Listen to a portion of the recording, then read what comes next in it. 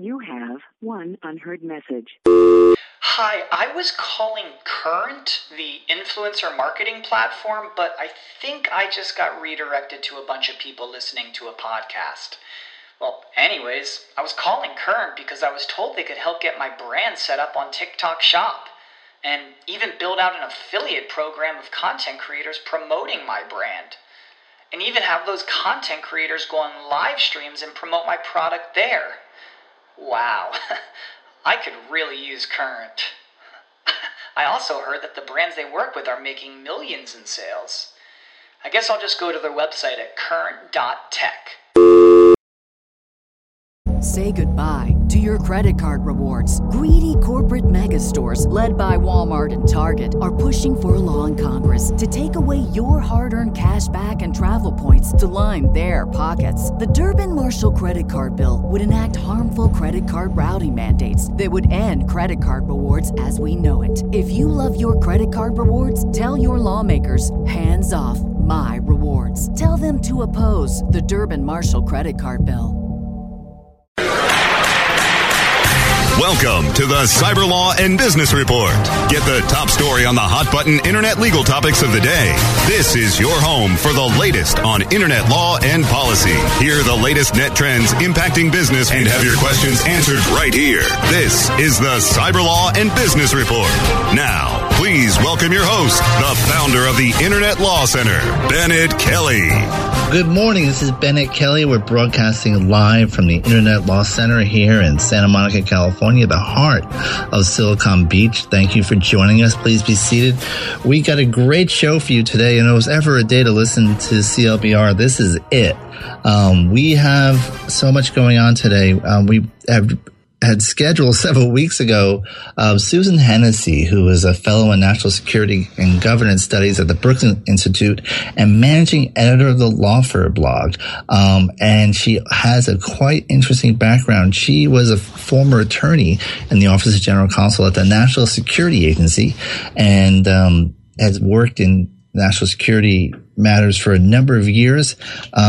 And she's joining us at a time when cybersecurity and national security are just blazing all over the front pages. And today in Berlin, a film is premiering on the Stuxnet virus that is revealing that the U.S. had planned a massive cyber attack against Iran should the negotiations in the with Iran over its nuclear program failed. In addition, we have an order that has been released requiring that Apple assist the government in creating a backdoor to its encryption for its iPhone. And Apple has, Tim Cook, has chairman of CEO of Apple, has issued a public statement saying no. And so who better to have with us today than Susan Hennessy? Susan, are you with us? I am. Thanks so much for having me. Quite an interesting day, don't you think? It is indeed. I'm sure your phone is ringing. Any event, why don't we start with the beginning? Tell us a little bit about Lawfare and how you came about to join them. So Lawfare is a national security blog that was essentially started by a couple of law professors about 5 or 6 years ago, and now addresses kind of a wide range of national security legal issues, everything from Guantanamo Bay military commissions to cybersecurity, sort of whatever the interesting legal issues of the day are. And so, as you mentioned, I have been serving in the government with the NSA for a number of years, and decided to make the transition to do some more public work at Brookings, where I'm a national security fellow, and then also helping to run the site. And when, just out of curiosity, when you're at the NSA, I mean, are you allowed to say you're working at the NSA?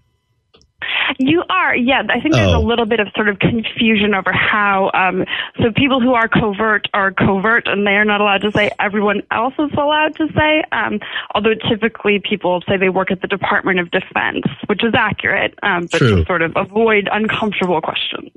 I have family that lives in Columbia, Maryland, not too far from Fort Meade where the NSA is. And, they have neighbors that work there and they say, well, I just work at Fort Meade. They won't say, or I work with the government. They never really say they work in the NSA. But any event, so we brought you on here, because in last December, in the middle of the budget deal that was signed by President Obama, slipped in was this Cybersecurity Information Sharing Act, which kind of got passed and without a whole lot of notice. And you've really distinguished yourself as trying to tackle CISA, it's the abbreviation, head on in quite great detail. So I commend you for your work there. But let's start with what exactly is CISA, and why was it needed? Right. So first, I think to sort of address the notion, so CISA was ultimately passed into law as part of the Omnibus Act. However, it was debated and passed by both the House and Senate independently. Once both the House and Senate had passed their versions of the bill, because there was a difference, they then went to conference to resolve their bills, and then that ultimate bill was what was included in the omnibus. So it was extensively debated ahead of time. So it wasn't quite as underhanded as it might seem. But essentially, sort of from the outset, private industry and the government have reached kind of a cybersecurity crisis point. It seems like every day we're seeing a new hack. We've seen just in the past week a hack of personal information from the FBI and DHS. Certainly the OPM hack on the government side has gotten a lot of attention, and then Target. It's a shorter list to name those companies that have not been subject to major cybersecurity breaches at this point. And so CISA is really about an attempt to overcome some of the barriers that had existed in the law that serve to sort of disincent some responsible cybersecurity behavior, and then also to create incentives for some more responsible action, more collective action, so that we can sort of begin to develop a framework to address the kind of proliferation of cybersecurity threats. Now, CISA had some strong support from the business community, Chamber of Commerce, and National Cable and Telecommunications Association, but also had a notable opposition from the tech community. Computer and Communications Industry Association, whose members include Google, Amazon, Facebook, Yahoo, were opposed. Twitter, Yelp, and Apple were also opposed. And Edward Snowden said a vote for CISA was a vote against the internet. That's quite strong opposition. And I in your blog post, you try to address, that opposition head on. And, what do you think was driving this strong opposition?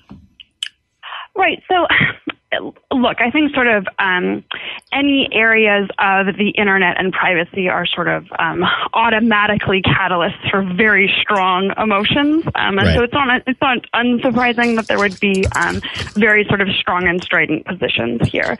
I think it's important to recognize that there are there are a number of elements to CISA.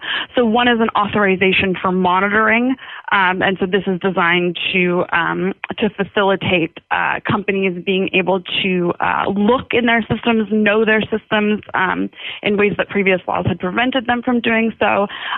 The second is an authorization, though not liability protection, to take defensive measures on their systems. This is sort of responsible countermeasures within their own systems. And the third is information sharing with the government. And so information sharing with the government is the thing that sort of drew the most criticism. And so it sort of breaks down into a couple of different places. One, there are people who are sort of just concerned that by affirmatively authorizing information sharing with the government. Notably, it wasn't banned before. There was just no sort of specific place that it was authorized by law.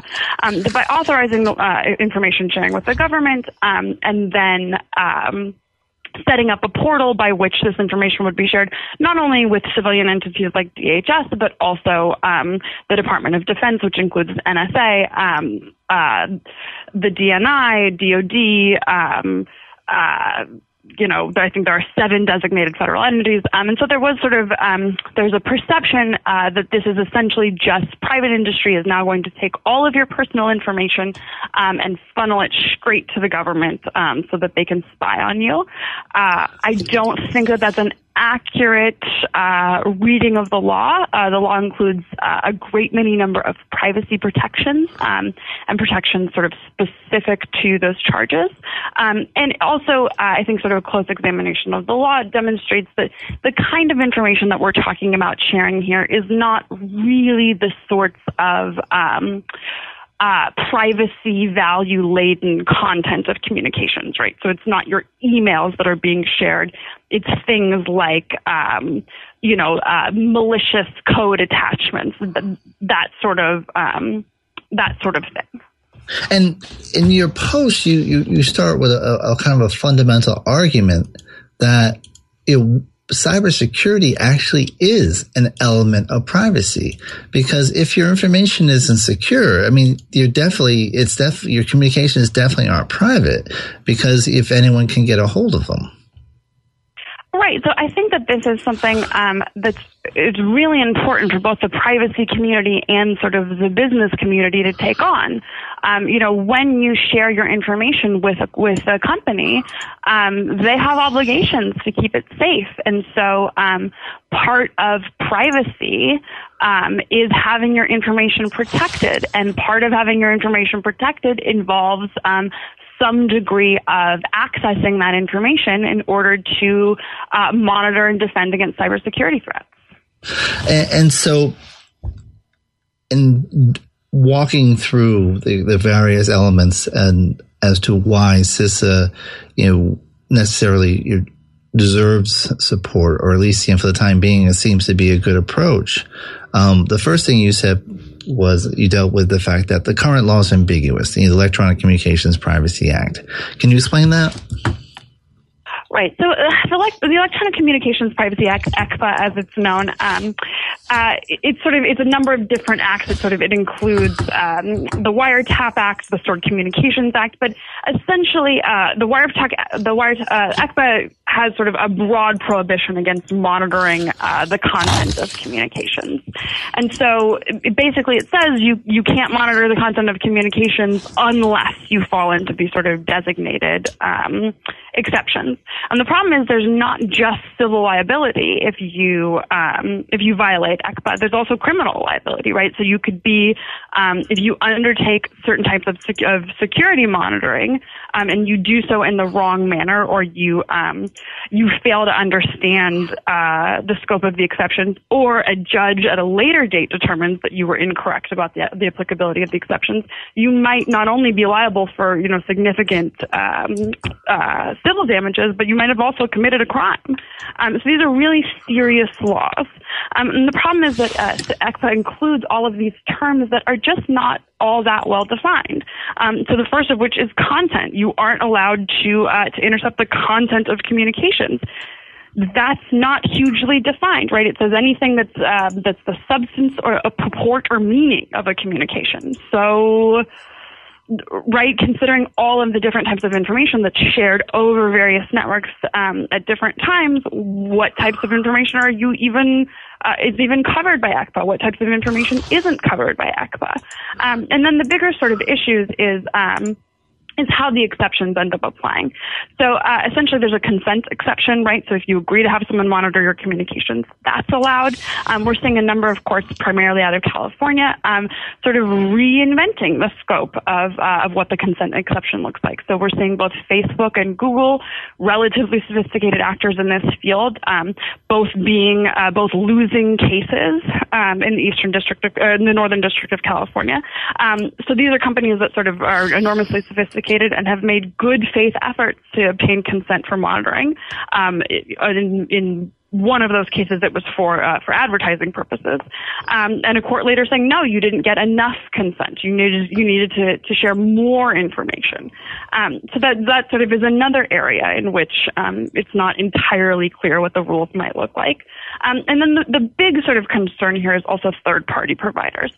There is a lot of ambiguity about when you, as an electronic communications service provider who have what's called the rights and properties exception, when you hire someone else to do cybersecurity on your behalf, how is that party protected? What services are they able to provide? What kind of notice do you have to extend to your users and customers about these third parties?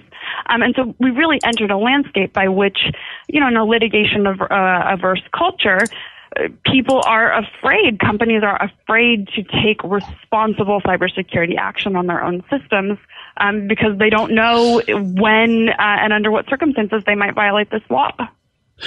And so CISA clarifies that. But another point that got a lot of opposition is the whole concept that you're creating a monitoring mechanism and that somehow insulating companies from liability encourages them to share information and to start monitoring and snooping on people.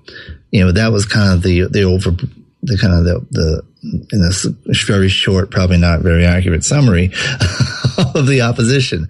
And you try to address that. For one, actually, you needed to create the liability immunity to encourage sharing information. Can you explain that?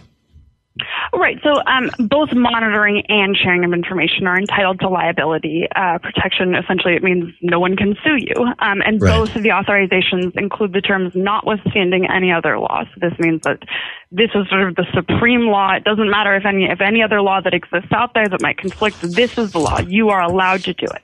However, there is a pretty big limitation included in the bill, and that is for cybersecurity purposes. So you can monitor for cybersecurity purposes. You can share for cybersecurity purposes.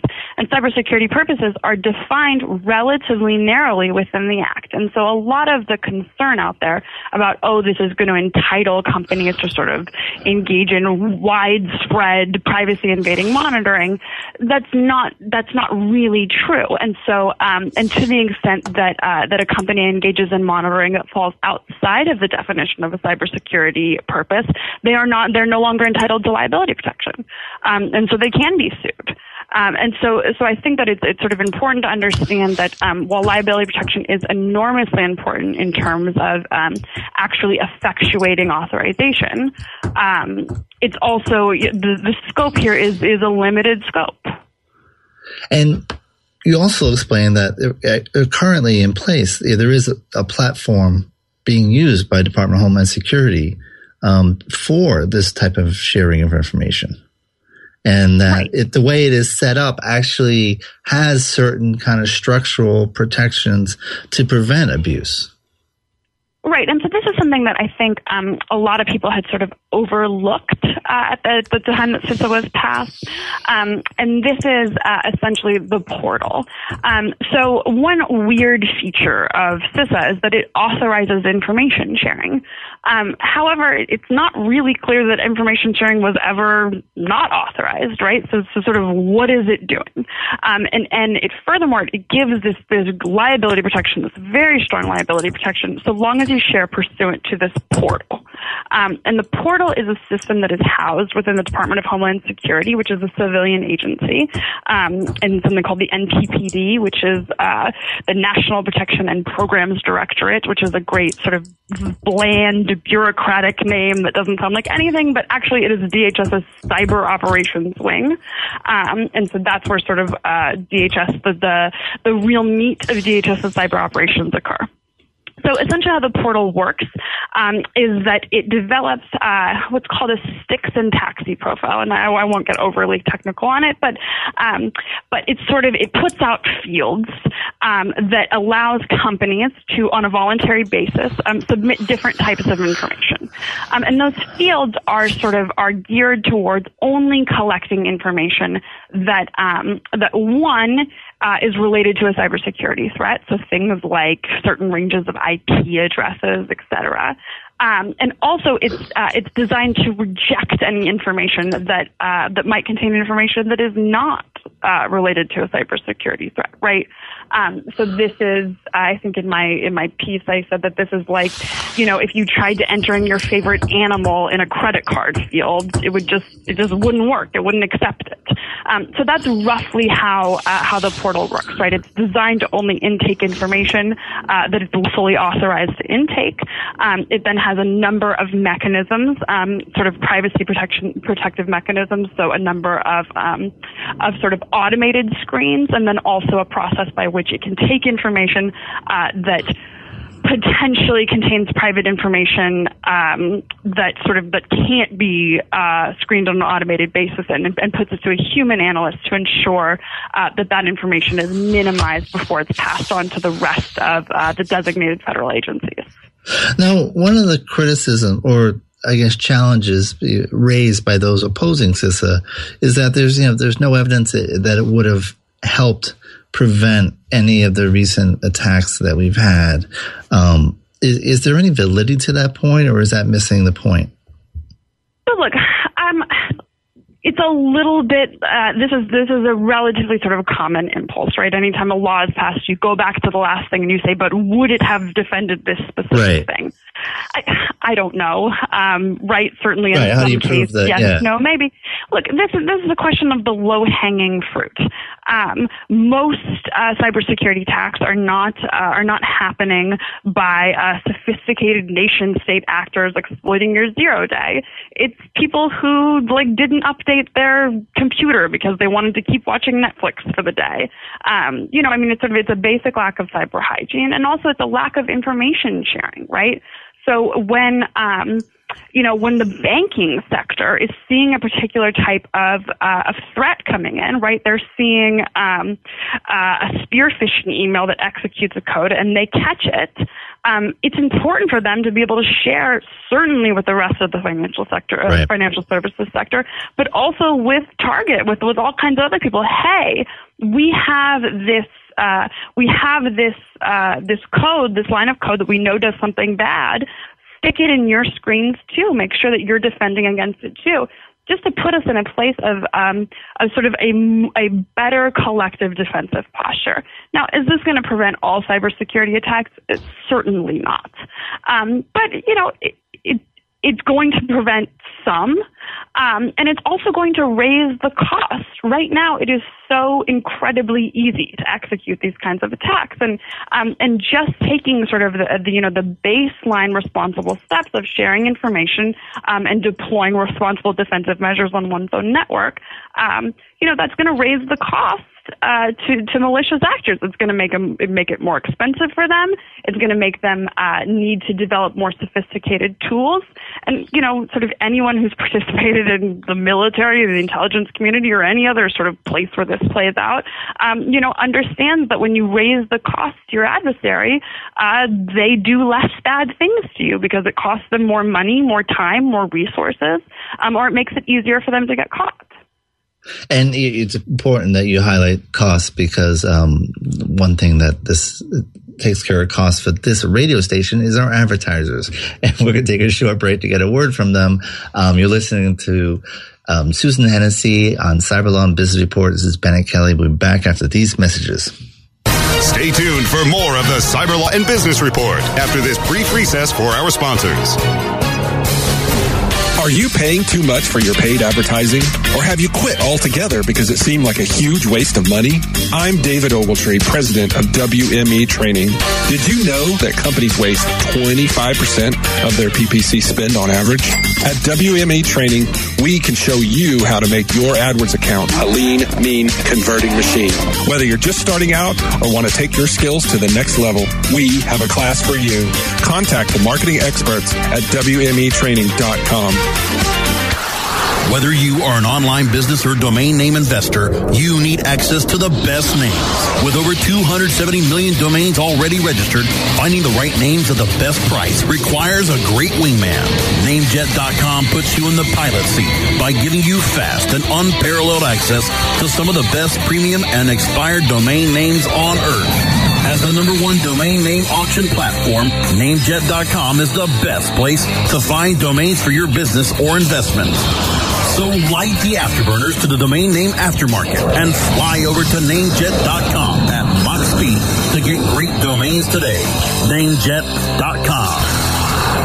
Reinventing keyword research, simplifying campaign optimization, redefining competitive analysis. SpyFu brings you an entirely new way to find the most profitable keywords for your SEO and PPC campaigns. New tools, new data, and a brand new look. We've streamlined SpyFu so that you can optimize your search engine marketing more efficiently, more accurately, and more intuitively. Visit SpyFu.com. That's SPYFU.com. And start downloading your competitors' keywords now. Try it free. The best gavel-to-gavel legal news and information on the net is right here. This is the Cyber Law and Business Report, only on webmasterradio.fm. Siamo di nuovo parlando con Susan Hennessy. In Italian, we are talking again with Susan Hennessy, who actually studied Italian at UCLA, correct? I did. I probably butchered the language, but I thought at least make an attempt. But so we spent a lot of time talking about CISA, and as I mentioned, Edward Snowden said a vote for CISA was a vote against the internet. What would you say to him? So I'm not sure that I would sort of recognize Edward Snowden as an expert in cyber policy. And frankly, I don't even know what it means, like what a vote against the internet means. I think it's trying to capture this vague sense of anytime the government gets more information about you, they are going to use it to violate your civil liberties. Right? That's like the knee-jerk gut response to this. I don't know what to say in response to that, right? We are now an increasingly online society. Companies now have to operate responsibly and within the law online. The government, just like the government has an obligation to have police officers policing the streets, and has an obligation to adopt a series of rules that keep people safe in the real world. There's also a responsibility that they keep people safe online. So this bill is really an effort to try and take sort of the first common step measures towards that. So look, there is a community of sort of, I don't know, I'm saying privacy advocates, although it encompasses a very large group of people that probably have a lot of different beliefs about things. But frankly, no bill was going to make them happy. We're going to have exactly the same kind of objection, regardless of what the terms look like. I would venture that Edward Snowden may be one of those people. That said, I don't think that their perspective should be ignored. And I think that the ultimate bill incorporates a lot of privacy protections. I think that somebody who examines the law, who examines the portal, who examines the terms of use that the DHS is publicizing, which, by the way, they're all out. This is not secret. This is not in an NSA skiff. This is online. Anyone who examines the material, I think, can take comfort in realizing is that this is really not the kind of information that's being shared here is really not the kind of information, that they have to be concerned about. I'm sorry. Are you saying that people in Washington should actually make judgment on policy based on facts? Right. I know. It's revolutionary. I'm trying to wrap my head around that. And yeah, I say that facetiously, but yeah, so often policy is done by soundbite and not on substance, and which is a challenge, and obviously in areas such as ours. Now, one question I have, given your background, goes without saying, is quite unique, and obviously your work with the NSA, I imagine, opens a lot of doors for you and gives you a lot of credibility in some sectors, but other sectors, I imagine there are people who would view you with resistance, I guess, in terms of the civil liberties community, for example. Do you find that there's resistance to you because of your arguments, because of your background, or are you dismissed because, well, she's from the NSA, what do you expect? All right. So look, I think there are always fringe people who sort of, they don't care what anybody who's ever worked for the government has to say. Right. And there are probably people who, will salute any flag anywhere and are just convinced that the government can do no wrong. Right. Those people certainly exist. I would say that there are plenty of thoughtful, constructive, sort of civil liberties minded, privacy minded individuals who are committed to getting to the right answer, to the right policy answers. And so, they understand that sort of, bringing their ideological backgrounds or sort of their commitments to particular values, that the goal here is just to get to the right answer, and that requires engaging in a dialogue, engaging in a productive dialogue, and that, the government's voice is an important one. Yes, certainly there are people who I think see me as nothing more than a shill for the NSA, but by and large, I think people who actually have jobs to do understand that you have to work with all different kinds of people in order to get that work done.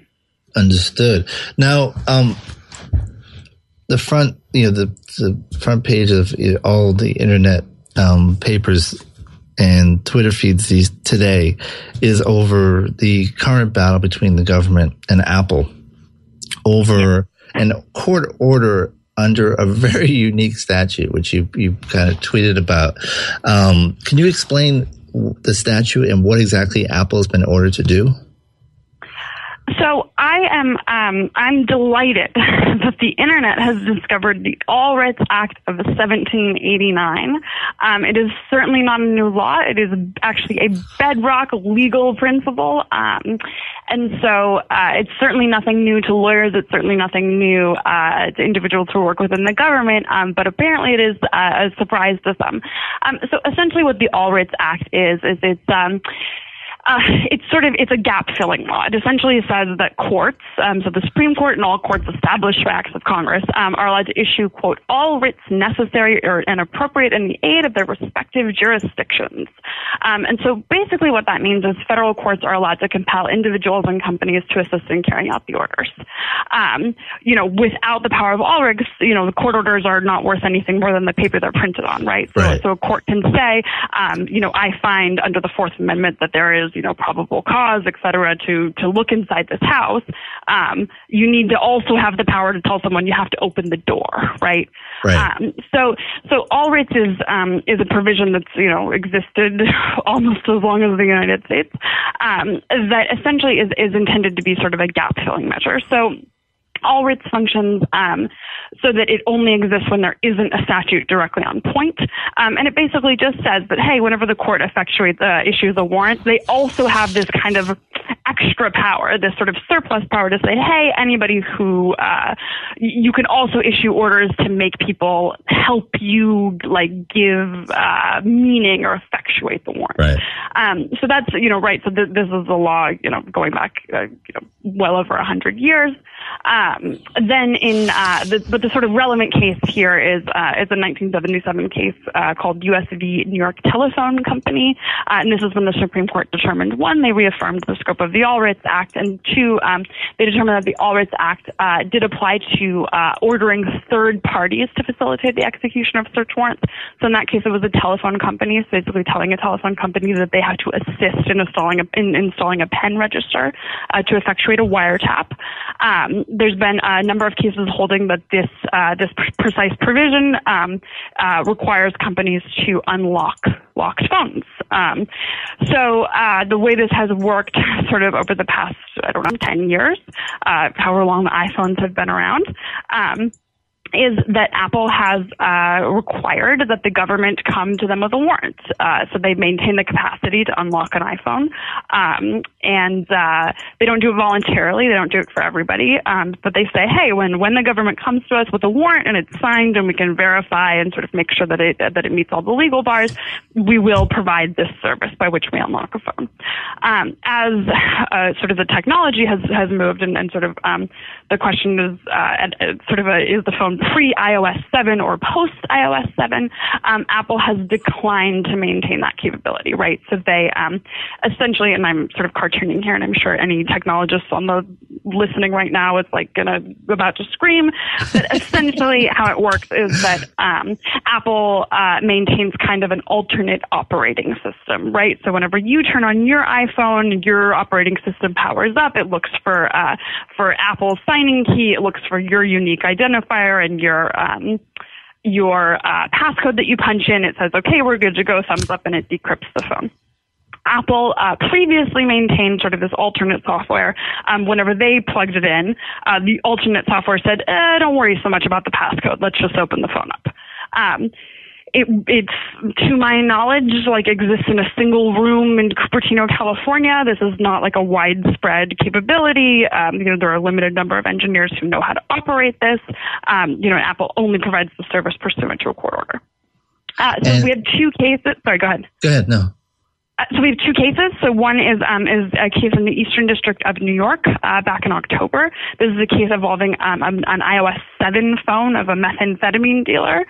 So the government asked for Apple to open that phone, and Apple declined, even though they continued to maintain the capability to do so. That case actually was never came to a conclusion because the defendant pled guilty, although the government is still trying to argue the issue is not moot. Now moving into California, the Central District of California has just issued an order.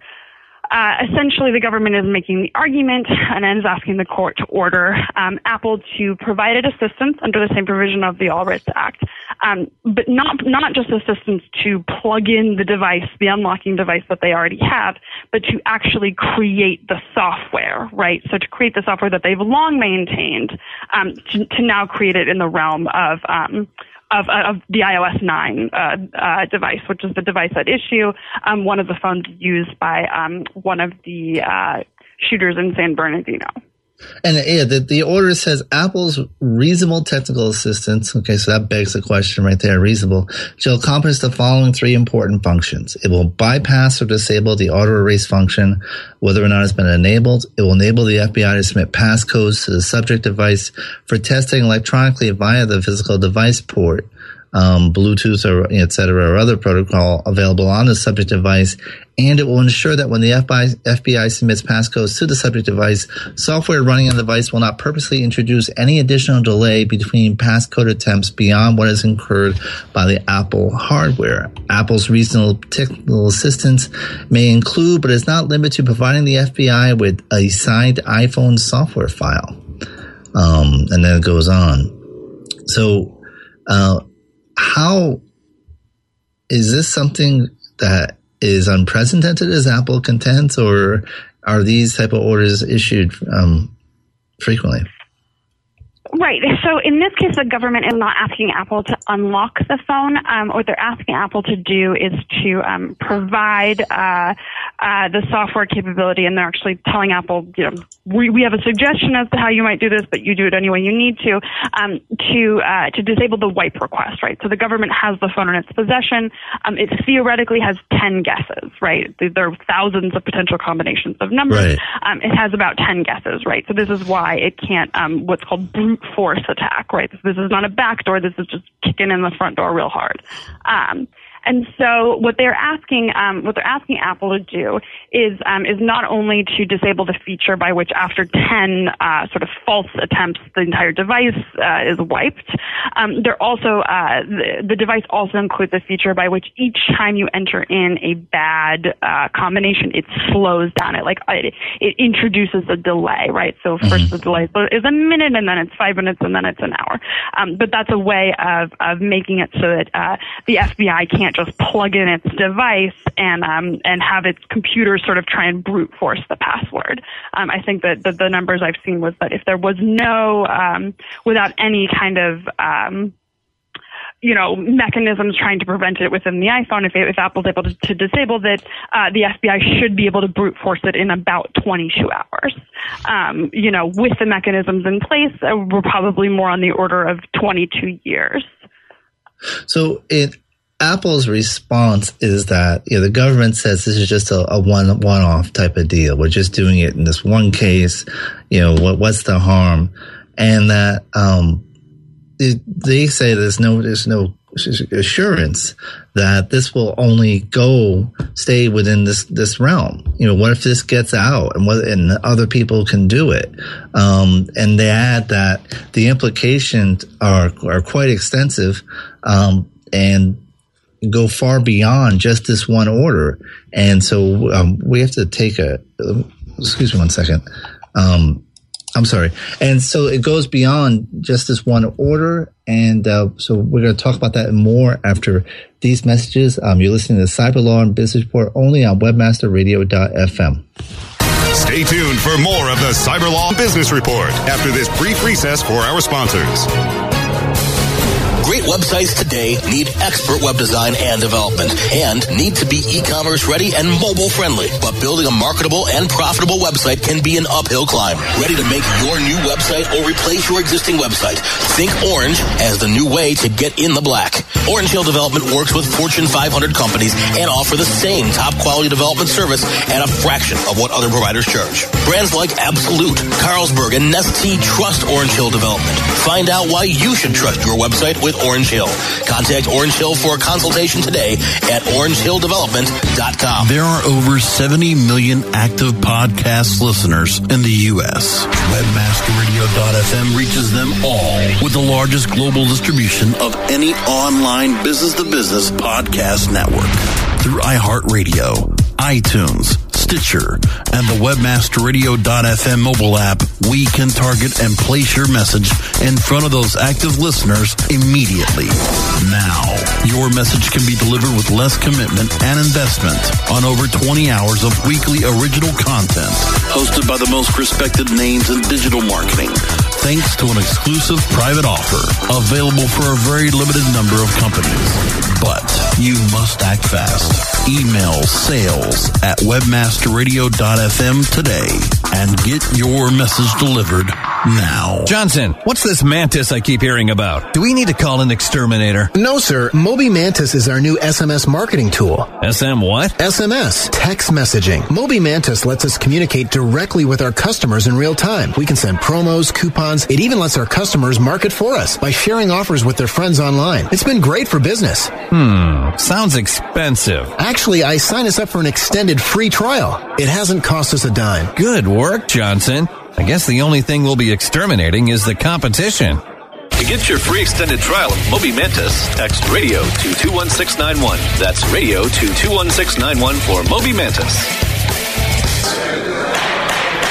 The best gavel-to-gavel legal news and information on the net is right here.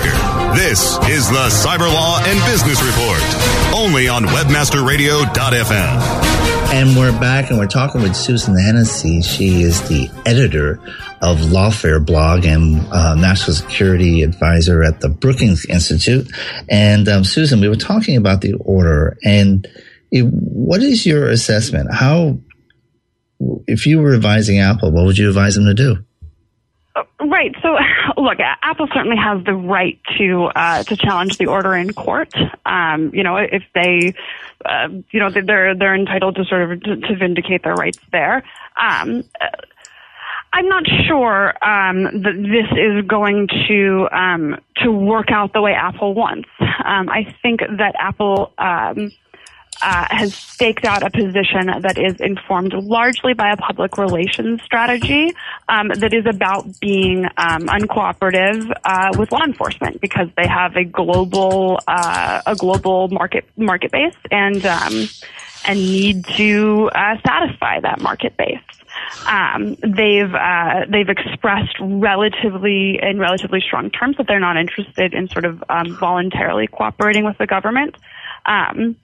And I think that they do have a relatively strong case against the Allwrits in this case. What the government is proposing is it's certainly a new read or application of the law. The case is being brought within California, within the Ninth Circuit, a circuit that's certainly more favorable to tech interests than potentially some other circuits. And so there is a real possibility that Apple could prevail on its reading of the Allwrits Act. The problem is that the way it might prevail is by a court saying, you know what, you're right. This is an area for Congress to legislate. And so, they might win the battle and lose the war because they'll end up with legislation, which is sort of necessarily a blunt instrument that is not capable of developing all that much nuance. But there will be sort of a legislative response here, because frankly, I think that the electorate potentially outside of Silicon Valley might feel differently about their security values in terms of sort of encryption standards or sort of in this case Apple's ability to maintain the capability to unlock a phone in a method that I think a lot of people would agree does not really threaten online security, or at least maybe threatens it in theory but not in practice. Versus the federal government's ability to investigate and prevent crimes. These are real issues. There are real equities on both sides. That said, it will certainly be a fascinating case to follow. And it is a very tricky issue and one that has potential for backlash when you throw in the following elements. One, this is about an investigation into the San Bernardino shooting. A mass shooting that may or may not have been inspired or had assistance from, terrorist groups in the Middle East, including ISIS, if not them, some other group, which clearly has the populace on edge. In addition, there's a report in courts that Apple may have provided some level of assistance to China in this regard, that has allowed some examination of its, looking under its skirt, so to speak.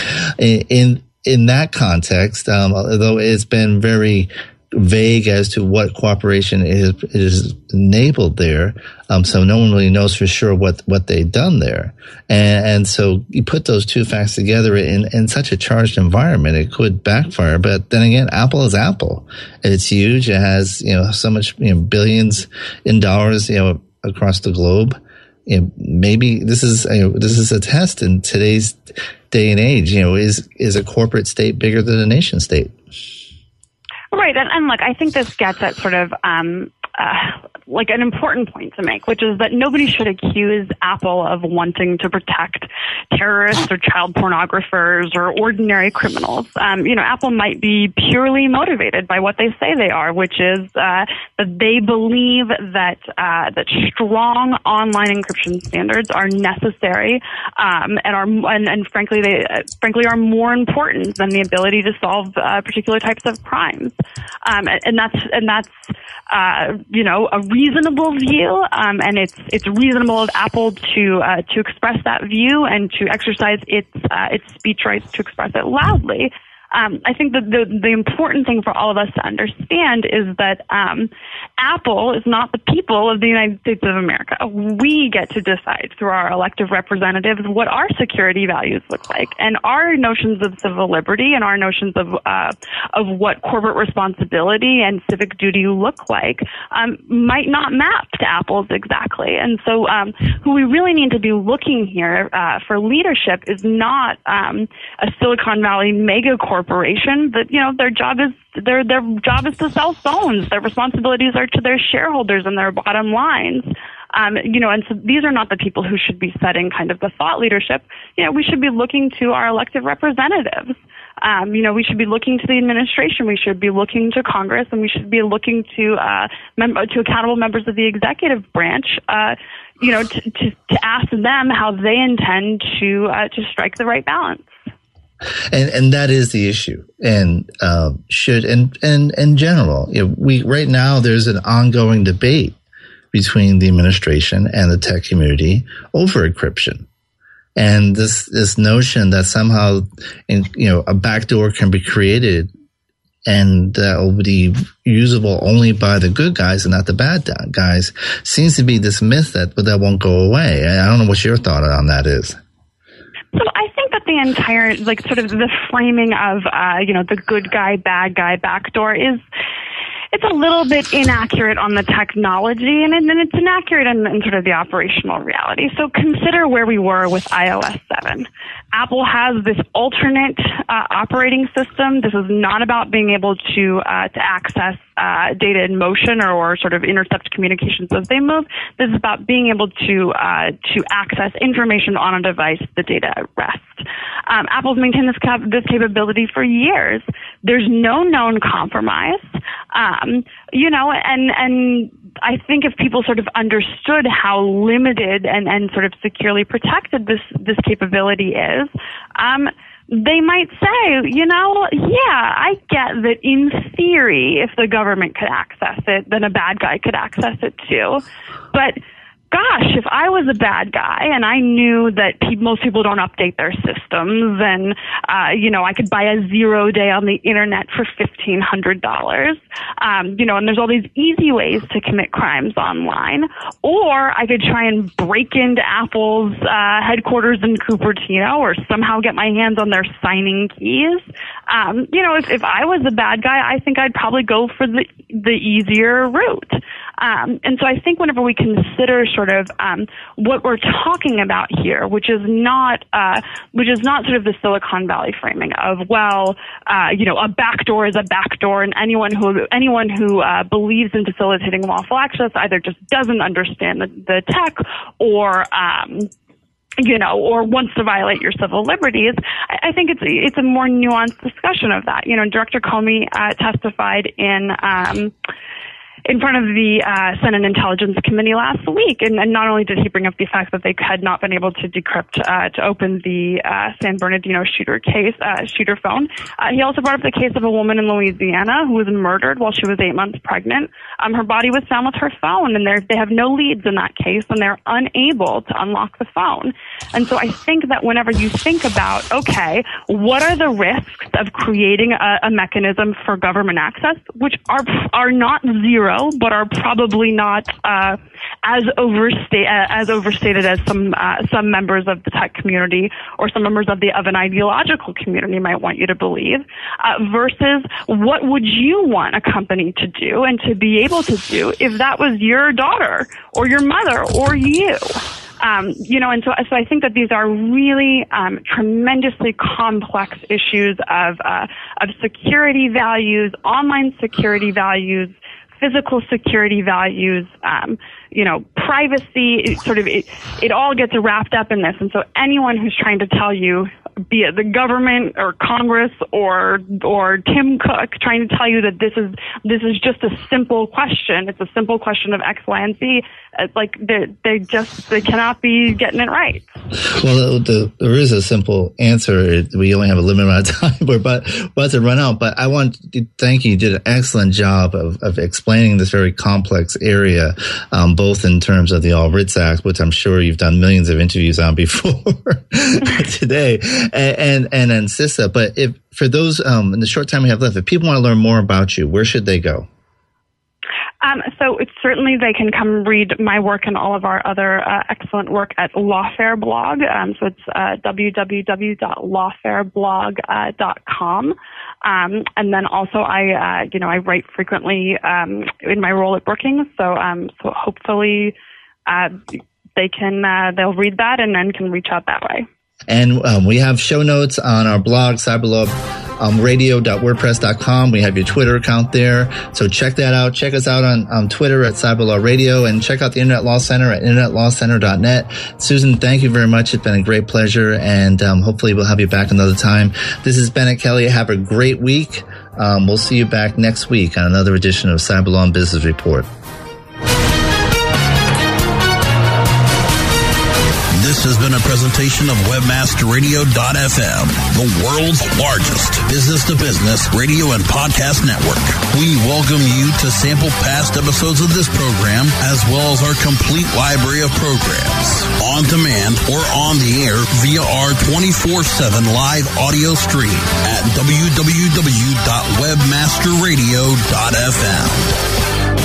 The opinions expressed on this program are those of the guests and hosts and do not necessarily reflect those of WebmasterRadio.fm's management or sponsors. Any rebroadcast or redistribution without authorized consent of WebmasterRadio.fm is prohibited. Say goodbye to your credit card rewards. Greedy corporate mega stores, led by Walmart and Target, are pushing for a law in Congress to take away your hard-earned cash back and travel points to line their pockets. The Durbin-Marshall credit card bill would enact harmful credit card routing mandates that would end credit card rewards as we know it. If you love your credit card rewards, tell your lawmakers, hands off my rewards. Tell them to oppose the Durbin-Marshall credit card bill.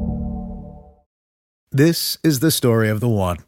As a maintenance engineer, he hears things differently. To the untrained ear, everything on his shop floor might sound fine, but he can hear gears grinding or a belt slipping. So he steps in to fix the problem at hand before it gets out of hand. And he knows Grainger's got the right product he needs to get the job done, which is music to his ears. Call, click Grainger.com, or just stop by. Grainger, for the ones who get it done.